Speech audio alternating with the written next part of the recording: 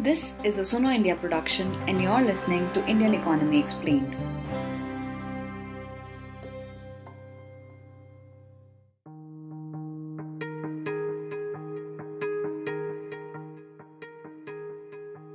The Article 41 of the Indian Constitution, which is a directive principle, asks the state to secure the right to work for all its citizens.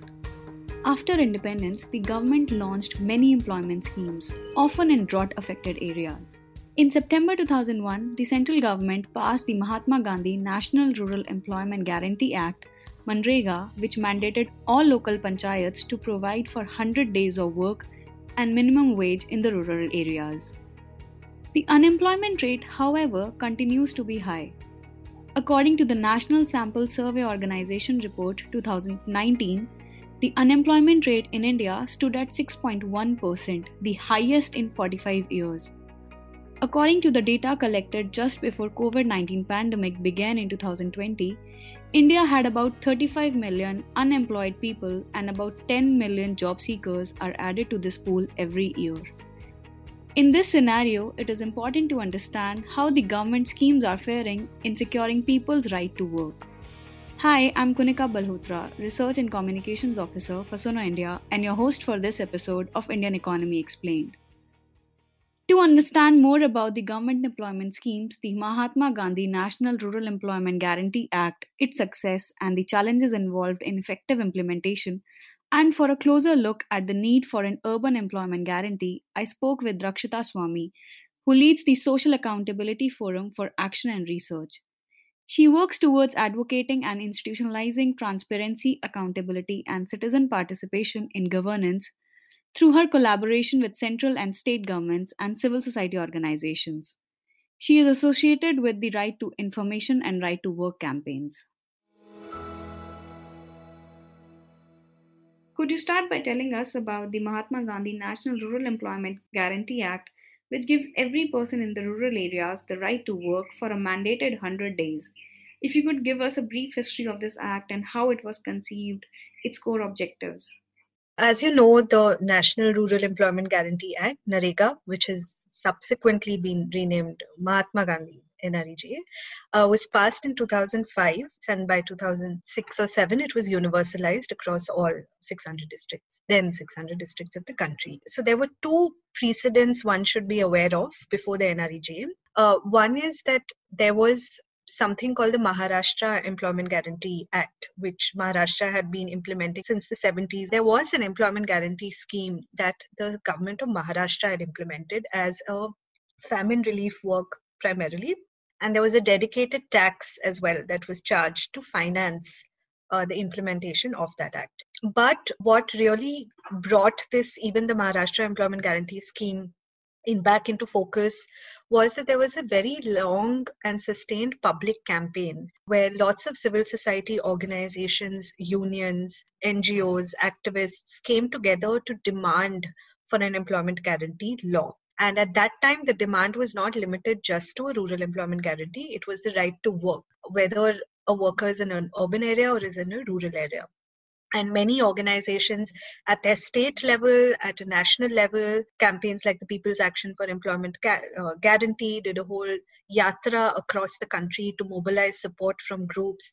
Many grassroots organizations at their states were organizing dharnas, protests, rallies, demanding for an employment guarantee legislation. And in 2004, when the UPA 1 came into existence, with the Congress winning and a coalition being stitched up with Congress and the left and other parties, they had a national common minimum program, which stated as these are the objectives of this alliance. These are the socio-political, economic objectives that this alliance is going to meet. And the National Common Minimum Program had included two legislations, the RTI and the Rural Employment Guarantee Act, as the things that they would pass. And subsequently after that, there was the National Advisory Council, which was a platform in which legal provisions of the bill were discussed, and then the whole parliamentary process went through and the law came into being. Many progressive provisions from the Maharashtra Employment Guarantee Act were taken. There were many more progressive provisions that were added, such as social audit, transparency, banning of machines and contractors, payment of minimum wage, equal wage for men and women, worksite facilities, and all of that. So it has learned from a period of history. It was not that one government suddenly decided we will do this and it happened. There was a long background to it. Could you also tell me the implementation challenges? Do workers get 100 days labor, or why are the wages lower than the minimum wages? Sometimes, do the laborers get full wages, or how do women use the scheme more? Or if you could talk about how the number of employment under the scheme has gone up since the lockdown. Right. So there are many challenges we are seeing in the implementation of NREGA. And in spite of the challenges, we are looking at such a large number of workers who are still using NREGA in order for basic sustenance. But it's also important to remember that in spite of these challenges, there are crores of workers who are basically surviving today because they're able to get work under NREGA. So all of these challenges will have to be met, but while remembering the relevance of such a program. Challenges are plenty, and it starts with one, that it's a demand run program. So the fact that all the implementation begins with the worker demanding work and being acknowledged by a dated receipt and being guaranteed to get the work within 15 days. That is actually the biggest bottleneck we are facing right now in the implementation, where NREGA truly and honestly is not being run as a demand-based legislation across the country, where there are worker collectives, where workers are mobilized, they can assert, they can demand for work, they can collectively assert that they be given a receipt, because until you have a receipt, you cannot prove that you have not got work within 15 days. And if you can't prove that, you don't get paid the unemployment allowance. So that is the link that does not work seamlessly everywhere. Many places, NREGA is being run like a supply side program. States get a budget. Every state government has a budget, and they say that these many person days will be generated. And that is the message that goes all the way down to a panchayat. And people come to work on NREGA when the contractor opens work or when a sarpanch opens work. So that full conception of you can start the work whenever you desire it to be is still a difficult challenge. And of course it will be, because of the extent of power inequity in our country, the kind of feudal relations, it's not going to be an easy step. But that's the biggest challenge we're seeing in NREGA. There are many things that used to be challenges but are getting better now. For instance, once a worker is able to get work, a basic worksite facility, there are huge numbers of women who come to work under NREGA. It's actually largely a women's work program. Wage payments still have a checkered past. It's only in some places where wage payments actually get credited into the bank account of beneficiaries within 15 days of them completing it. But the true average is somewhere between 20 to 40 days. But it's also a public program in which the state has invested a lot of human resource, money, technical architectures. So the effort to constantly improve on the challenges has been consistent. And it's a program that learns very quickly. It's a dynamic program. Guidelines keep getting drawn out. But there are issues when suddenly bank payments get transferred from post to bank, or when Aadhaar seeding happens, when unilateral policy decisions get taken. The scale of the program is so huge that to have it done in all the Gram Panchayats of the country, there are going to be many misses and a few hits. So that's the challenge. The other thing you mentioned about minimum wage is an important issue. In NREGA, workers are paid as per, it's called a piece rate payment. Swami explained that NREGA workers get piece rate wages as opposed to time rate wages. While time rate payment is based on the time of work one puts in, day's wage for 8 hours of work, for example, piece rate payment is based on how much of the work assigned to the laborer is done. The worker can finish his work in an hour. She is still entitled to the day's minimum wage. If you just come and work in an NREGA work site, it's not like you get paid the minimum wage just because you were there for 6 hours. You know, in mainstream perception and mainstream media particularly, there is an impression that NREGA workers are lazy and wo bas baithe rehte hain aur unko paise mil jate hain. And that is, many people argue that actually really corrupts labor, and they are then not eager to work on other assignments, and they want free money, which is really completely ridiculous and complete garbage. Nareka, the law mandates that it's a piece rate system. You have to reach a work site, you have to complete the work that you're given for the day, and only when you complete it and the whole technical machinery has verified that you have completed, you get the full minimum wage. Working in a Nareka worksite is not simple. So it's there where there are challenges. Some people are not able to finish the work. Some people are able to finish the work. So payment is not universal. It's not guaranteed minimum wage. And last thing, before I just want to end this, responding to this question, is that today, currently, the government of India has delinked payment of minimum wage with payment of Nareka wage. So the Nareka wages in every state are not always equal to the statutory minimum wage of the state. Now, this is a legal question. There have been petitions against it, and there's a lot of confrontation going on. Also in 2015, the government led the mission of training over 40 crore people in India and launched a national skill development mission. Could you tell us how this has been implemented and if it has helped in creating job opportunities for the youth? Skilling and training is definitely an important initiative. It definitely caters to a kind of potential segment of beneficiaries for whom it's very important. They need opportunities to be skilled in core trades, competencies. They need some facilitation in being placed in entry-level jobs. But I do feel that there is actually limited public data out there on what has been the impact of this whole initiative. You're looking at the Nareka database, you know the kind of data and information that is out there. You can compare what's happening with Nareka at national level, state level, district level, panchayat level. And all your information is there on the basis of which you can have an informed opinion. With skilling and training, unfortunately, we're just used to hearing big numbers. We have prime ministers, chief ministers who keep saying 25 lakh people trained, 45 lakh people trained, 1 crore people trained. But we don't know what that means. Are these people who got trained, did they find jobs? How many of them did a job but had to leave in 1 month because they could not get the support they needed? How good was the skilling? What are the wages at which people are now working in? We don't have that kind of information in the public domain. There's no public oversight on this whole architecture of skilling and training. If we have just reduced it to fancy numbers, and we may feel happy hearing it, but we don't know what's the story beneath it. It may be good, but it may also not be good. The Kudumbashree mission by the Kerala government launched employment program for states women. Could you tell me more about the scheme and its implementation?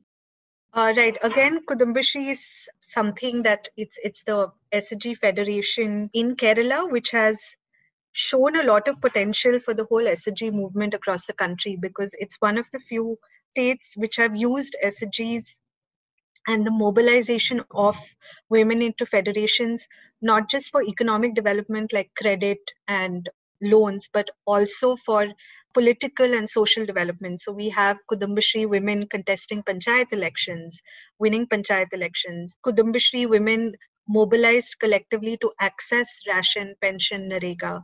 So those are things that Kerala definitely was one of the first states to take the leap. And now the SHG architecture in other states like Jharkhand, Telangana, in other states are learning from that model and diversifying not just from credit to more political and social development through SHGs.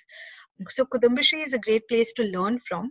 And in terms of, again, skilling and employment opportunities, I also know Kerala has a state urban employment guarantee program called the Ayankali scheme, in which Kudumbashree has a central role for implementation as well. Are there any other schemes for employment for women in the country, and how do they work? Right. So, I mean, there are plenty of them. It's not just only government programs, but a lot of voluntary organizations, for instance, like Seva, have also set up their own means of trying to include women in the labor force and provide and ensure dignified working conditions. So there are plenty. In fact, we usually also always say that, NREGA is like a women's employment program.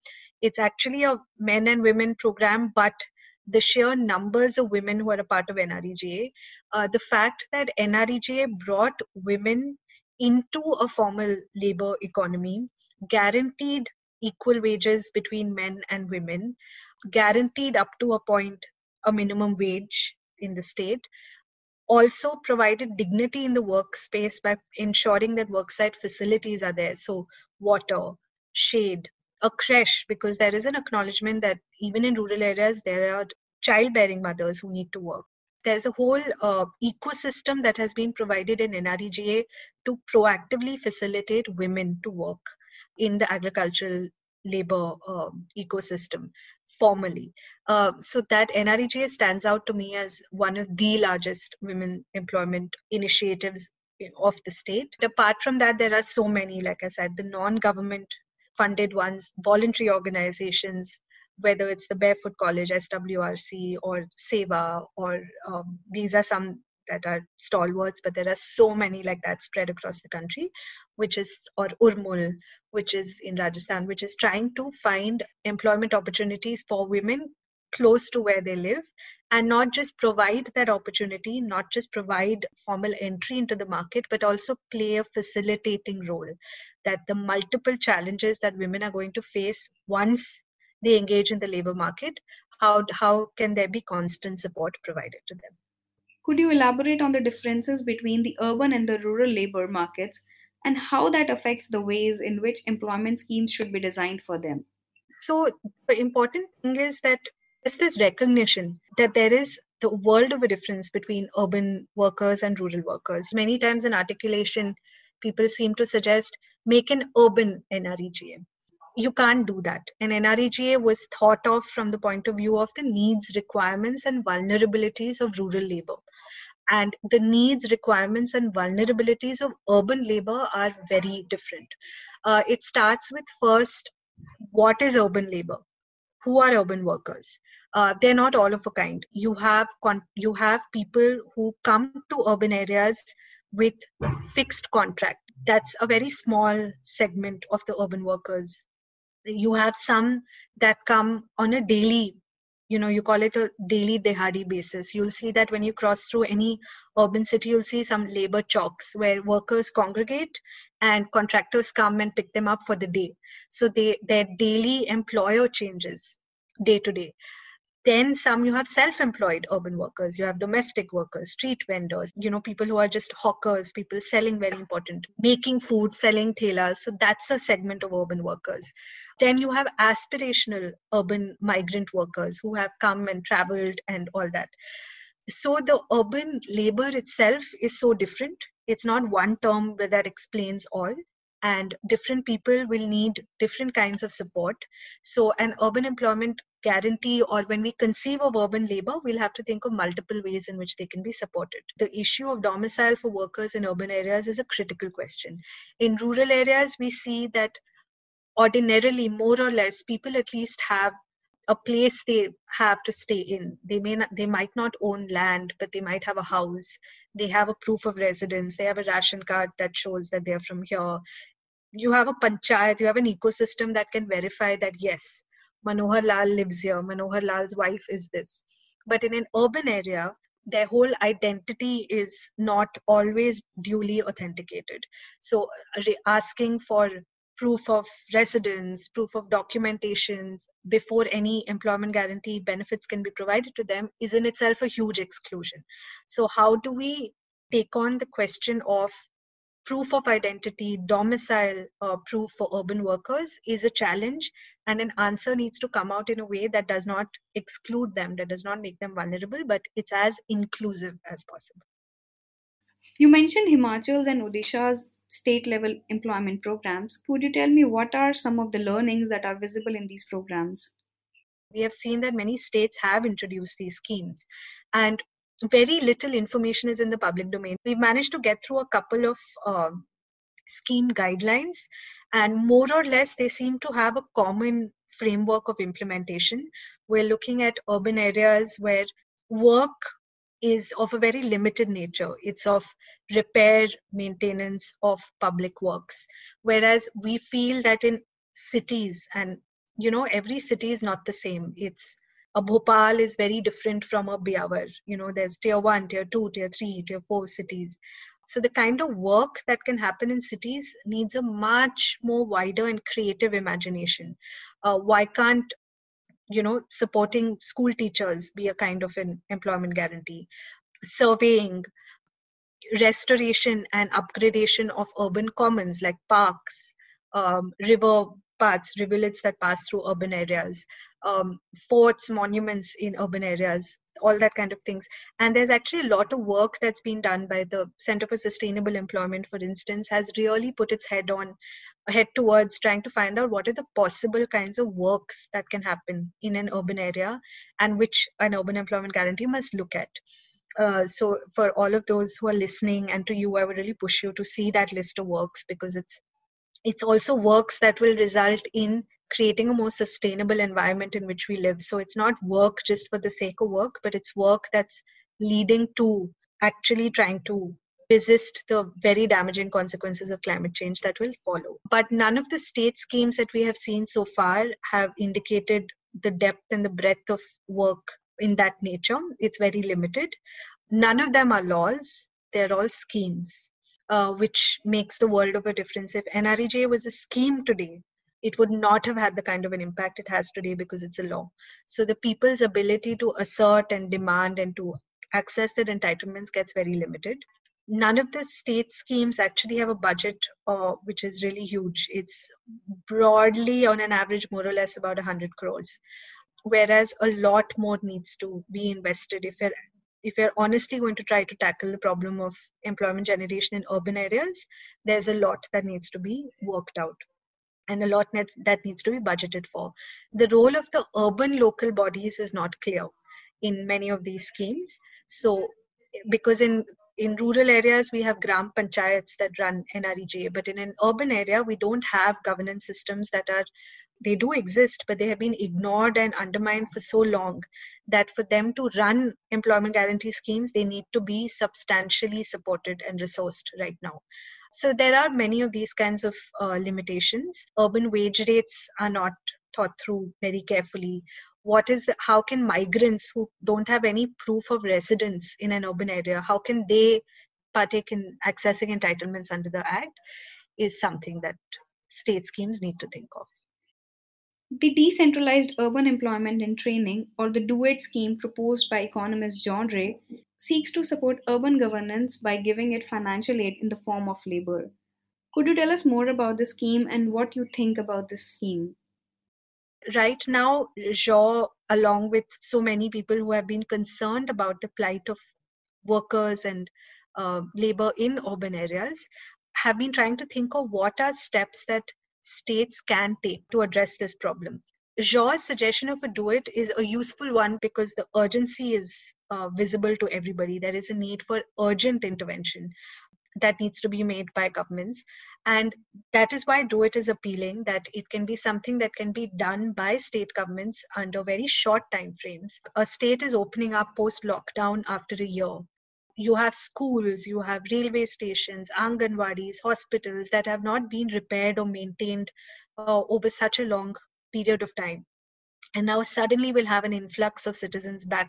So can there be a sort of campaign, or can there be a scheme that's run in the state where all these public institutions, all the repair, restoration, maintenance work of these public institutions be completed on a priority basis by workers living in urban areas, and each of them be given a stamp for the day of work that they have completed, and those stamps be then converted or translated into cash or bank account payments later.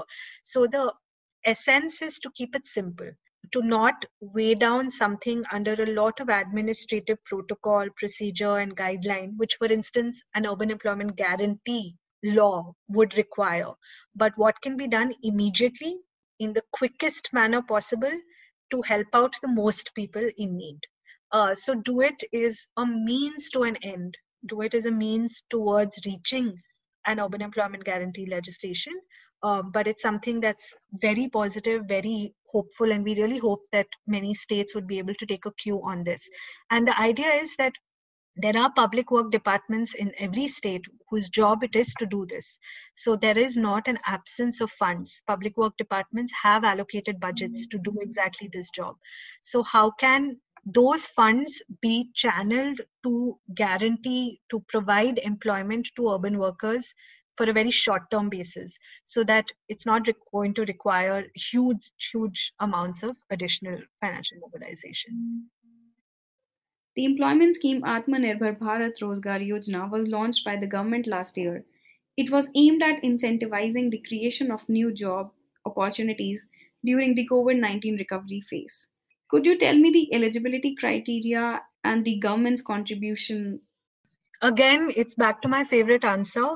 We just do not know what is going on because we don't have data on this.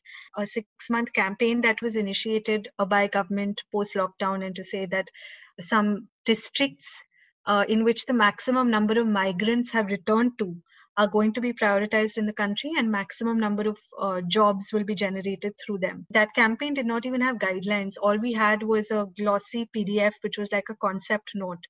We had no clarity on how that's going to be implemented, on what basis these districts were selected, because up till the last minute, government did not even have a clear number on the number of migrants who are returning back home. In fact, that was one of the reasons they said they could not provide any assistance to the migrants who are walking back home.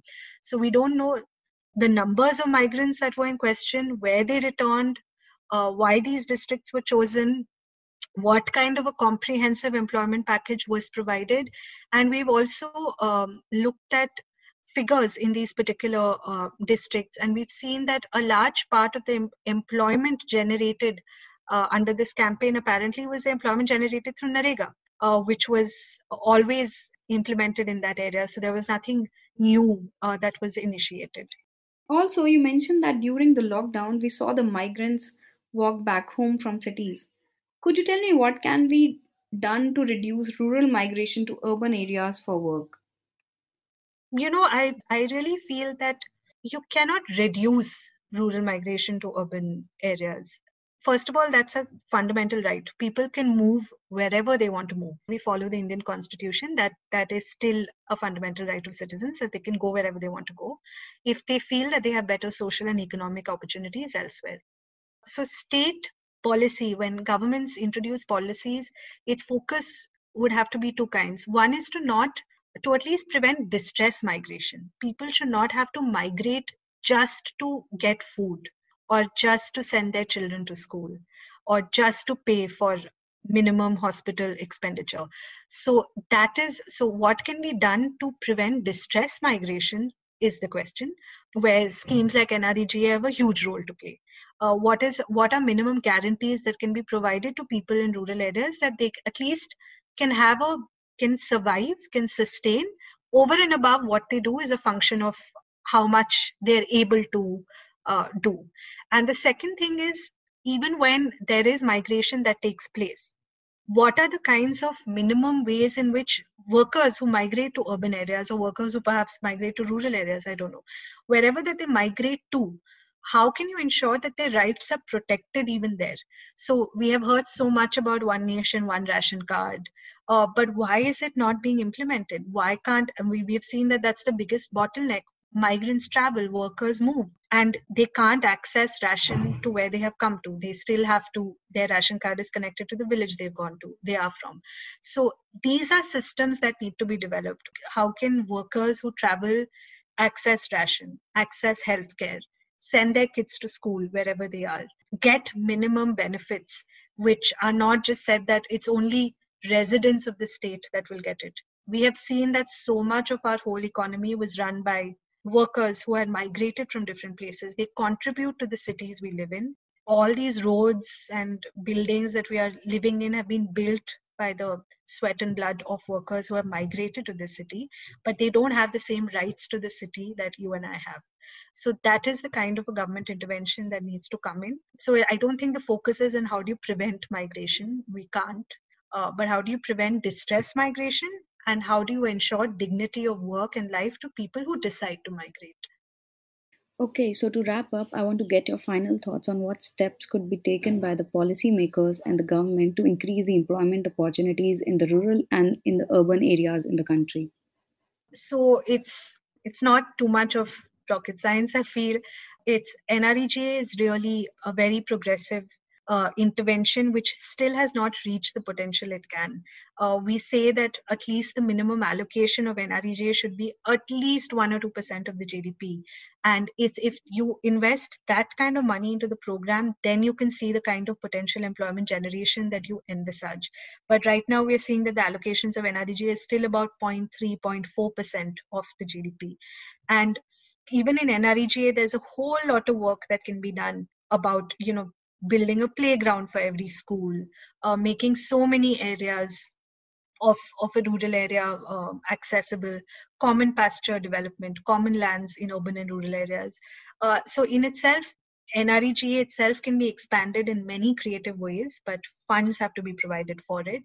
Or I'm not saying that all employment has to be of just NREGA, but opportunities. I mean, if skilling and employment programs are done in a transparent, accountable fashion with clear governance norms, then there is a lot of potential even there. In urban areas, we feel that there must be an urban employment guarantee, which is a basic fallback for workers if they're unable to find work by themselves. And the last thing is that there is a huge workforce that is working. They are not devoid of work, but they're working in extremely exploitative conditions. If you have street vendors who are constantly harassed and their radies are displaced, you have people, construction workers who are working but are not registered. You have hawkers who don't have identity and rights over hawking zones or vending zones. So, and domestic workers not having a right. So all of these are employed people, but they are not people who are employed formally, contractually with their rights protected. So how do you protect a whole segment of workers who are already working, but how do you protect them so that they can be formalized and they don't continue to be exploited the way that they do? And I feel that there is a huge numbers of such people in this country, and the government should really focus on looking at that segment as well.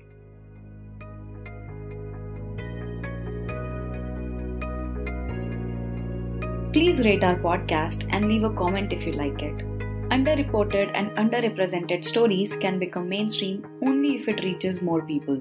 So please support us by visiting our contributing page on our website sunoindia.in or follow us on Facebook, Twitter or Instagram.